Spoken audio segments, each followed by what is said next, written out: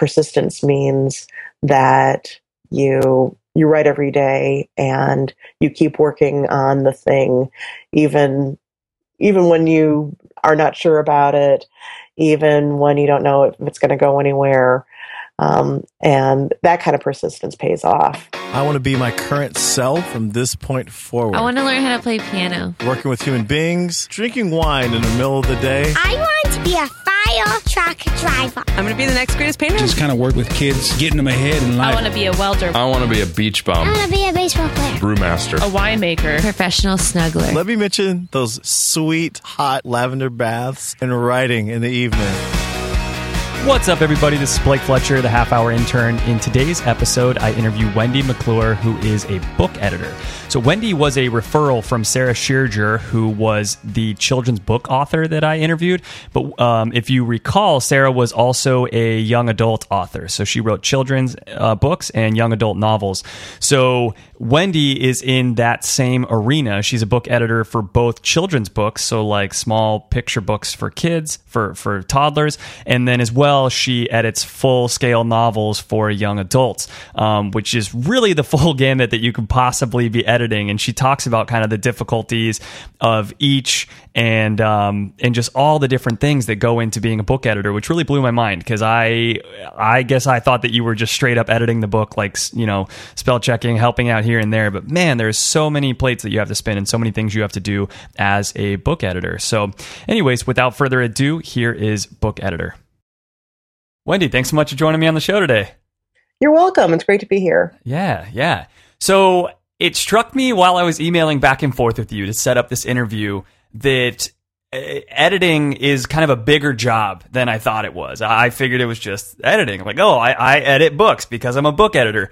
Why don't you tell us like what you actually do as a book editor and all the ins and outs of the job? Okay, well, you were kind of thinking of editing as the actual task of going over a manuscript and making notes and making changes and making suggestions. And I do that. But in a way, what I am is kind of more of a project manager for getting a book to publication. And I actually kind of see that through actually all the way from the time it's just a manuscript and I'm deciding whether or not to even publish it, to the point of publication. And so I will make the offer on the manuscript. I will buy the manuscript, negotiate the contract, and then give a lot of big picture suggestions on how to improve the story, and then talk about things like title, illustrator, cover, and just kind of I'm just kind of the coach all throughout the production of the book. Holy crap, you are like a one-woman wrecking crew. You just do absolutely everything. I can't believe that. Well, I don't do like the marketing. That's another big component. But from the time, you know, a book is just something on in a Word document to the point that it's a printed book, that's my part. But then after that, then there's a whole other department that takes over and sells the book. Now, is that really common in the industry for an editor to do as much as you do, or do you kind of prefer to work at a company that's smaller where you get to do, wear a lot of different hats? In trade publishing, which is the kind of books that you see in the bookstore, that's usually a pretty good description. I'm an acquiring editor, which means I acquire the books and then also work on them. But maybe at some bigger houses, you might have someone who just buys the book and then someone else who just works on them. But I think even at most places, even at the big places like Penguin, Random House, and HarperCollins, it works this way. Okay, cool. So, all right. As I assume I'm already going to have mentioned in the little intro piece that I do, you do editing for both young adult novels and books for children. So That makes you a really interesting person to interview because as far as I'm concerned, the editing for, and maybe you could tell me why this wouldn't be the case, but as far as I'm concerned, the editing for a young adult novel would be very similar to editing for an adult novel. And editing for a children's book would be wildly different from the other two. Like much more different than a young adult novel is from an adult novel would be a children's book from the other two. Would that be a correct assumption? Yeah, you're right. Editing a picture book, it's a whole other game because there's a lot more moving parts. because you are working with not only the picture book text, but you're also working with, so you're working with an author, and you're also working with an illustrator, and then the illustrator is also working with an art director, and then sometimes you even have another person, a designer. So you have all these different work schedules that you're working around, and you're kind of creating something new because you start out with just a story, and then you're actually, helping give it illustrations, and there's so many more things that sort of come together when you're doing a picture book.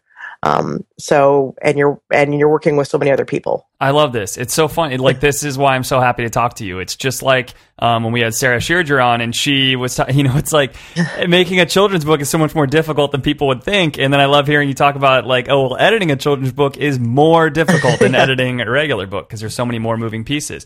So why don't we first start by talking about the similarities between editing a children's book and a book for young adults, like just a regular novel, and then we can talk about some of the ways that they're different. Like, where do they overlap? What are the principles that you need to bring into both when you're editing? Well, in both cases, you want the story to be clear, and you want it to be fun and engaging, and hopefully when you are buying the manuscript in the first place, it's doing all that, but you want to make sure that it is the best it can be. So both those things are the same with both picture books and young adult. How about when thinking about, I imagine a large part as an editor would be, I guess, making sure that the voice is appropriate and consistent and stuff, or is that not that much of a concern? That you kind of assume the author's already done that? Well, no, that's something that you definitely look at, and I think it's probably more of a challenge in a much longer work, like a young adult novel, where you're dealing with something that's 200 manuscript pages, and it was written over a long period of time. A picture book is a lot tighter, but you can still find inconsistencies too. But I think sometimes you have to look harder for those, just because you're looking at something that's so much more precise.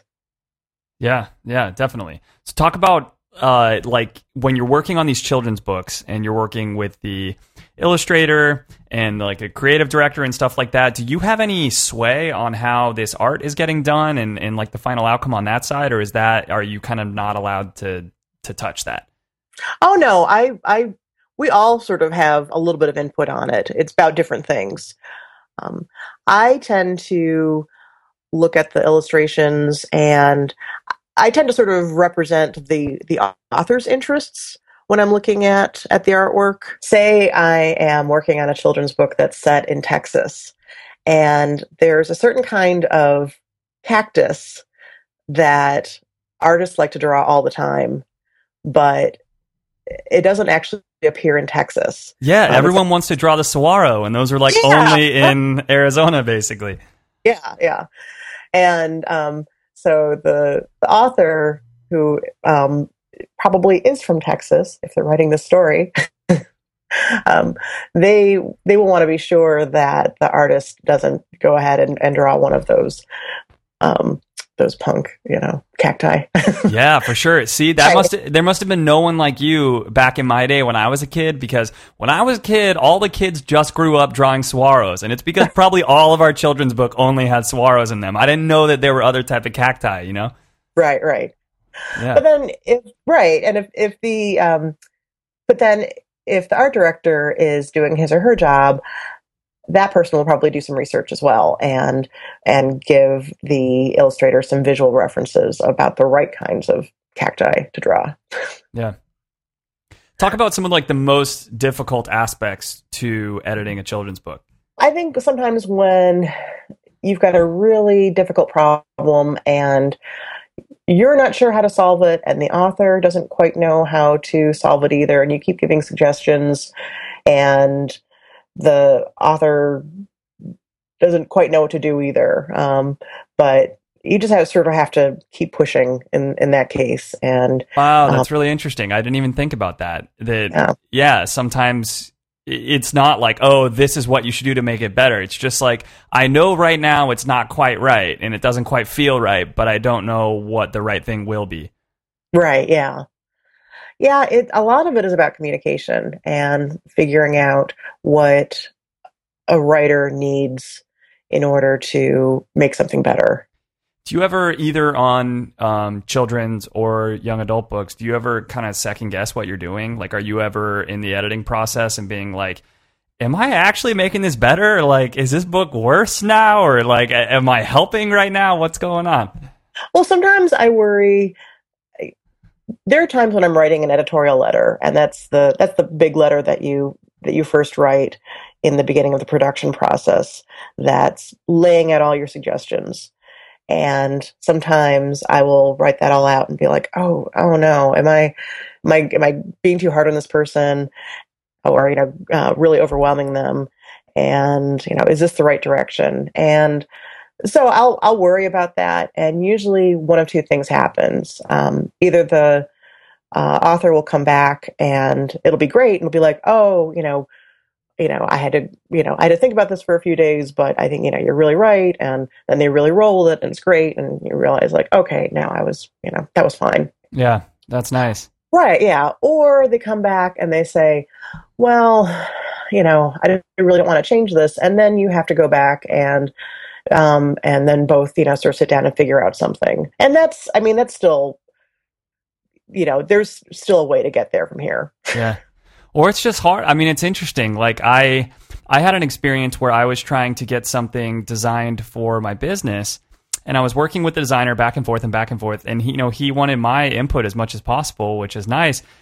And it's like there was so many times where I would give my input and be like, oh, I think maybe if we tried this, like I would like it more. Like, let's try that. And he would do it, and it would just be worse, and I'd be like, oh, I'm an idiot. Like, I'm so sorry that I even took your time, like, let's go back to what it was before. And then he's like, okay, like, what other suggestions do you have? And I would make another one. I'd be like, oh my God, I made it worse again. Like, it's not just as like black and white as like, that is absolutely going to make this thing better. Like, you can't know if it's going to make it better until it's actually done, until it's actually changed, And I will say sometimes it's hard when an author doesn't like the artwork. And you realize it's one of those things that maybe they're never going to like it, or they're going to come around to it much later when you're not around. Yeah.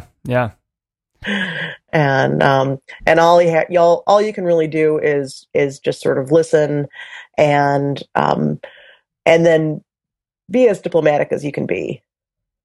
Yeah, I would imagine. Let's talk about the young adult side. So just like a more typical novel. What are some of the most difficult aspects on that end? Actually, in that, I think it's just kind of the workload, because you've got big, long manuscripts, and I'm usually juggling sort of several projects at the same time.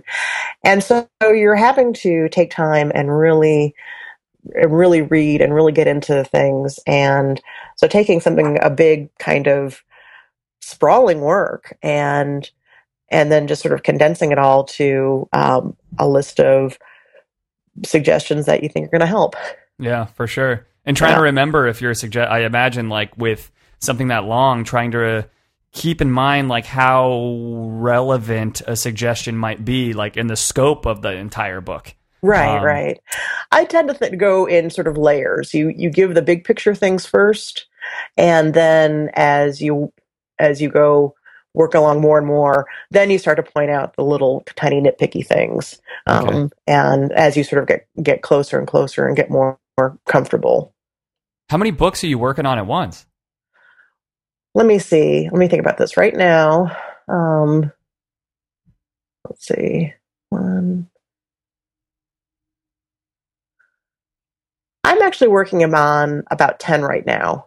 Oh, man, that's crazy. They're in different stages of production. And some things are like, oh, they're fine. And the other things I'm a little worried about. Other things I'm just about to hand off to production, which means other more specialized editors look at them and they start to do things like do the copy edits and the proofreading, where they do things like the more technical stuff, like correcting the grammar and then later making sure there aren't typos. Okay, so you have to do, that was something I wanted to talk about later, is like if you feel like it's more of a like an engineering, like procedural type of job, or if it's like a much more creative type of job. So there are other people that do the more engineering procedural type of stuff. Like you are really supposed to do the creative type of stuff. Right. Although I don't know if I would necessarily call it creative. I would call it more problem solving. Right. And I think it's creative in as much as problem solving is creative, because I mean it's not yours. It's the authors. It's their creative work. So what you are trying to sort of do is make sure that they are making this the best expression of what this book is supposed to be. And so you're trying to actually sort of pave the way for creativity and just trying to create opportunities for that to happen. Yeah. Even in a book that is really good, and maybe you can see ways that it can be better. Yeah, definitely. So I wanted to move on in a second to the other aspects of the job. But before we do that, I know that you write as well. How has being an editor and like having the eye of an editor impacted the way that you write your own books? In some ways, it's made me more aware of things in a way that's both good and bad, but I have really learned to turn that editor side off. And when I'm writing, I mean, when you are just drafting things, I can't have that same part of my brain on. That's a good point. Otherwise, it would take you like 20 years to write one book. Right. I have had my editors say that my stuff is pretty polished because I work on things. And I think to a degree, I might revise more than some people, because that is actually sort of how I tend to engage with a story. I think maybe working out and polishing it is one way that I can see it better. That's how I work through it. Whereas someone who might be more of a writer and less of an editor, maybe, they do a lot more of their brainstorming just by drafting. Do you think that you're more open to working with your editors because you are one, or that you are more like, how dare you tell me what, because I'm an editor, so I think I know what's best? Well, I kind of steal tricks from them. I mean, especially when I get editorial letters from them and I see about the way they might have made a suggestion, or just even like a certain phrase that they use. I'm like, oh, I'm going to borrow that. Yeah, totally. Because I mean, talking about work is hard, and there's only so many ways you can say that sentence isn't working, and you have to do something else. Actually, no, it's not that there's so many ways. There's millions of ways to say that, but if someone comes up with a really, really good way to ask someone to change something, then I'm going to borrow that. Yeah, you're not just like, I'm going to be real with you right now. That's a bad sentence right there. Yeah, you have to be tactful. So I tend to learn from my editors as well. But it sounds like you don't take offense to the advice that they have to give you. Right.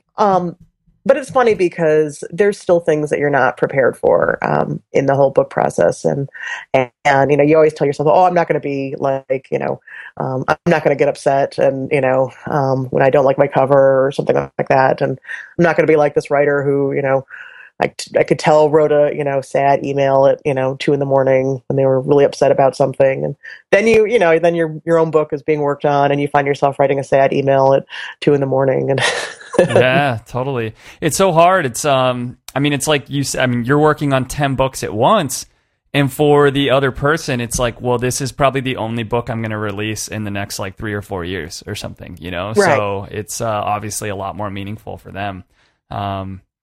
Yeah, it's an interesting relationship. Yeah, I mean, it's definitely helped. Being an author has helped me be a lot more, have a lot more empathy for my authors as well. I bet. And so it's, I feel like I try to be a really good coach, and I can understand when they're stuck, and I will talk to them a lot about process. So let's talk more about the other part of your job. And I am like really excited to learn about this, because I still have not yet had like a record executive on the podcast or anything. And so when we were talking back and forth on email, I'm just going to go ahead and like break the fourth wall here really quick for for the listeners. So every now and then, if there is a job or a hobby where I'm going to interview somebody and I know so little about what that job or hobby is like, I go ahead and send an email to the person that I'm going to be interviewing. And I say, hey, is there anything that you think that maybe I like wouldn't even know to ask because I'm an idiot?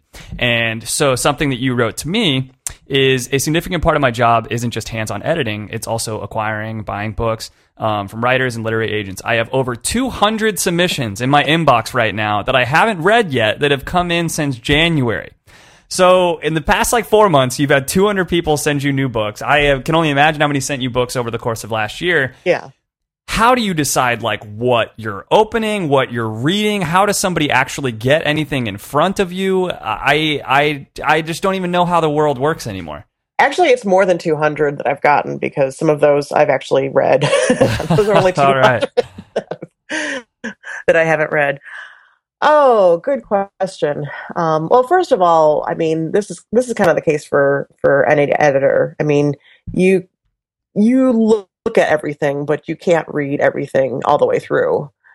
And a lot of things will come from literary agents, and those I tend to look at those first because literary agents they vet the manuscripts for you. So if chances are you have a relationship with an agent, they have some sort of sense of what you want and what you're publishing. But the fact is that there are lots and lots and lots of people out there who want to get a children's book published, and we only publish a very, very small percentage of those. So yeah, it's a hard fact. All right. First of all, before I delve more into this, and I want to like break this apart some more. Yeah. I just want to ask, like, is it weird being you? Then I always wonder that about people like you. Like, is it weird being you to have all that power? Like, I think about that with producers in Hollywood or this, people that get all these people like writing in like, oh, talk to me. Is that strange? Well, I don't really think of it as power. I could see from an aspiring writer's point of view, it might seem like power, but it's really it's all just relationships. It's all just a business relationship that you're looking at. And I kind of think it's just like anything else. It's like, essentially I'm sort of shopping.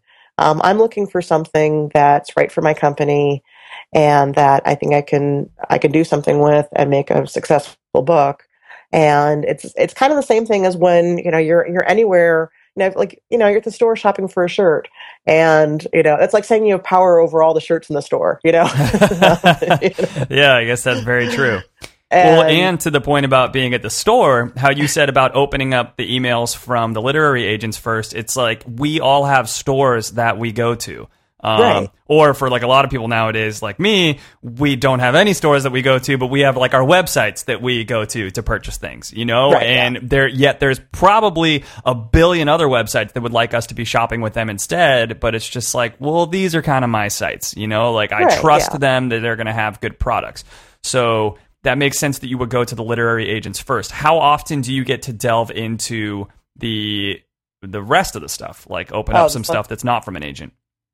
Well, sometimes when I speak at a children's writers conference, I will have an open submissions period where people at that conference are free to submit to me for a limited period of time. So then I will see stuff from people who don't necessarily have literary agents.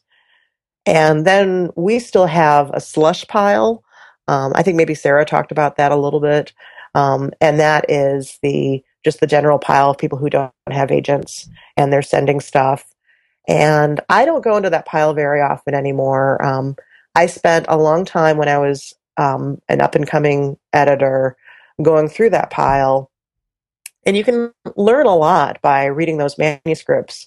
But not only does it have stuff by people who have potential and talent, but there's also a lot of stuff by people who will only ever you know, it's people who had a funny rhyming Christmas card that they put pictures to it, and then their friend said, "Oh, you should try to get that published." So they put it in an envelope and they send it off. Or it's someone who has their very first children's book idea and they don't know the industry yet, so they write it down and they send it. So it's a lot of people who, you know, they may not go anywhere. They're just starting out, and they kind of have to go through that on their own time and kind of figure out on their own. But when you go through that stuff, it's not like there's the thing about going through the slush pile is that it's not time efficient. If I spend a lot of time reading that, I'm spending my time on things that I'm not going to publish. Yeah. Well, it sounds like it's the type of thing where it's a lot of people that maybe they had like one idea, like, oh, I'm just going to write this book. It'd be cool if it got published or whatever. But their thought isn't like, I am going to do anything to become a writer. Like, I want to be a writer so bad, or I want to be a children's author. I like an analogy to that, I guess, would be in the podcast industry. I know the stats are, it's something like the average podcast has 8 episodes before they then fold up and just have no, that's it. And then they quit. Yeah. And it's like, they were sitting around their room one day. They're like, oh, it'll be cool to make a podcast. And then like after 8 episodes, they're like, it's kind of like more work than it's really worth. Never mind. Right, and obviously, but if there was an agent for podcasters or whatever, all of the podcasters in those first 8 weeks when they were releasing their 8 episodes would be hitting up those agents. But the agents kind of need the people that are they truly do want to make a job out of something. You know, that this isn't some like fleeting desire that someone has. Oh, yeah.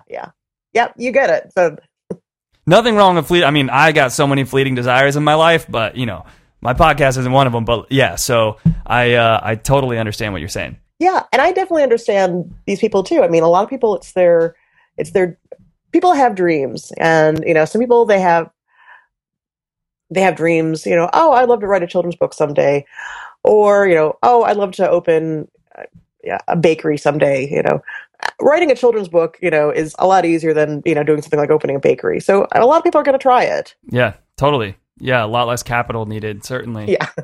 All right, so let's try to give advice to 2 groups of people then. So first, let's stick on this topic and give advice to writers. So if you are a writer of any type of book, what advice would you give them to get your attention? Well, I would say getting my attention is only part of it. Being a good writer is most of it. Actually, what drives me nuts is that I feel like a lot of people are maybe too focused on getting my attention when they should really be focused on just writing and just working, and that persistence means that you write every day and you keep working on the thing even when you are not sure about it, even when you don't know if it's going to go anywhere. And that kind of persistence pays off. The kind of persistence where, maybe you send me 100 things in a year, that doesn't necessarily pay off. Yeah, I love hearing that because it rings true and consistent with what so many like professionals in other industries say. Yeah. And there's so many people nowadays that feel like they have to spend so much time marketing on social media and doing this and that and all these other things that take them away from doing their actual work, Yeah. And again, like, there's nothing wrong with that because it's like that is almost like this message being pushed by everyone and everything right now is like, yeah, but like how many followers do you have and what's going on with this and what's going on with that. And meanwhile, unfortunately, people don't get to just spend their time like honing their craft. Right. And yet everyone that I talk to that has any sort of role like you with any sort of say in it whatsoever, they're like, yeah, screw all that, just hone your craft. Like you need to get really good at doing your thing. And if you get really good at doing your thing, trust me, it will turn out okay for you. I know that you want to think that the way that things will turn out okay, or like that you have to have a bunch of followers. Otherwise, how could it ever turn out okay or whatever? But, it is a cart before the horse type of thing. You know, Oh, you yeah. need to have the work first. And also, I think there's a lot to be said for really reading in the genre and the categories that you write in, and read what's out there. Read, you have to know the market. That definitely helps. But also, the more you read, the more you really sort of find yourself and find the kind of work that you should be doing. Man, you make me want to start reading right now. I love that. So, all right, let's go ahead and leave off with the last piece of advice then of people looking to get into your field, into what you do. If somebody wanted to become a book editor, what advice would you give them?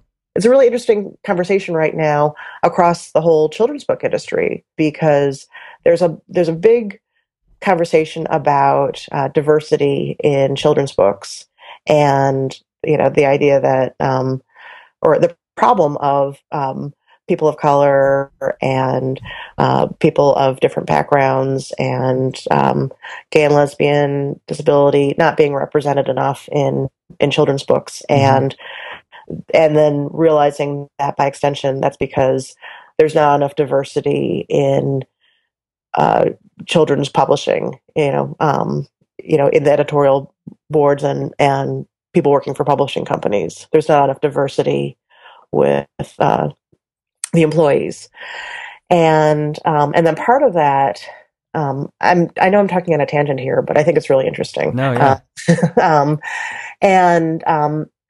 And part of that has to do a little bit with how traditionally publishing, at least New York publishing, and I'm going to say I'm not actually, the Albert Whitman and Company is in Chicago, so I'm sort of not part of that, but it's interesting to think about. Traditionally, the way to get a job in publishing in New York is to start out as an unpaid intern. And so you're living in New York and you're working for next to nothing, and you're an intern, and then eventually you become an editorial assistant and you work your way up. But now there's a big conversation about that, privileging only certain types of people, namely people whose families can already support them anyway. Right. Yeah. So there's a lot of talk now about different ways to get into this line of work, and I think part of it is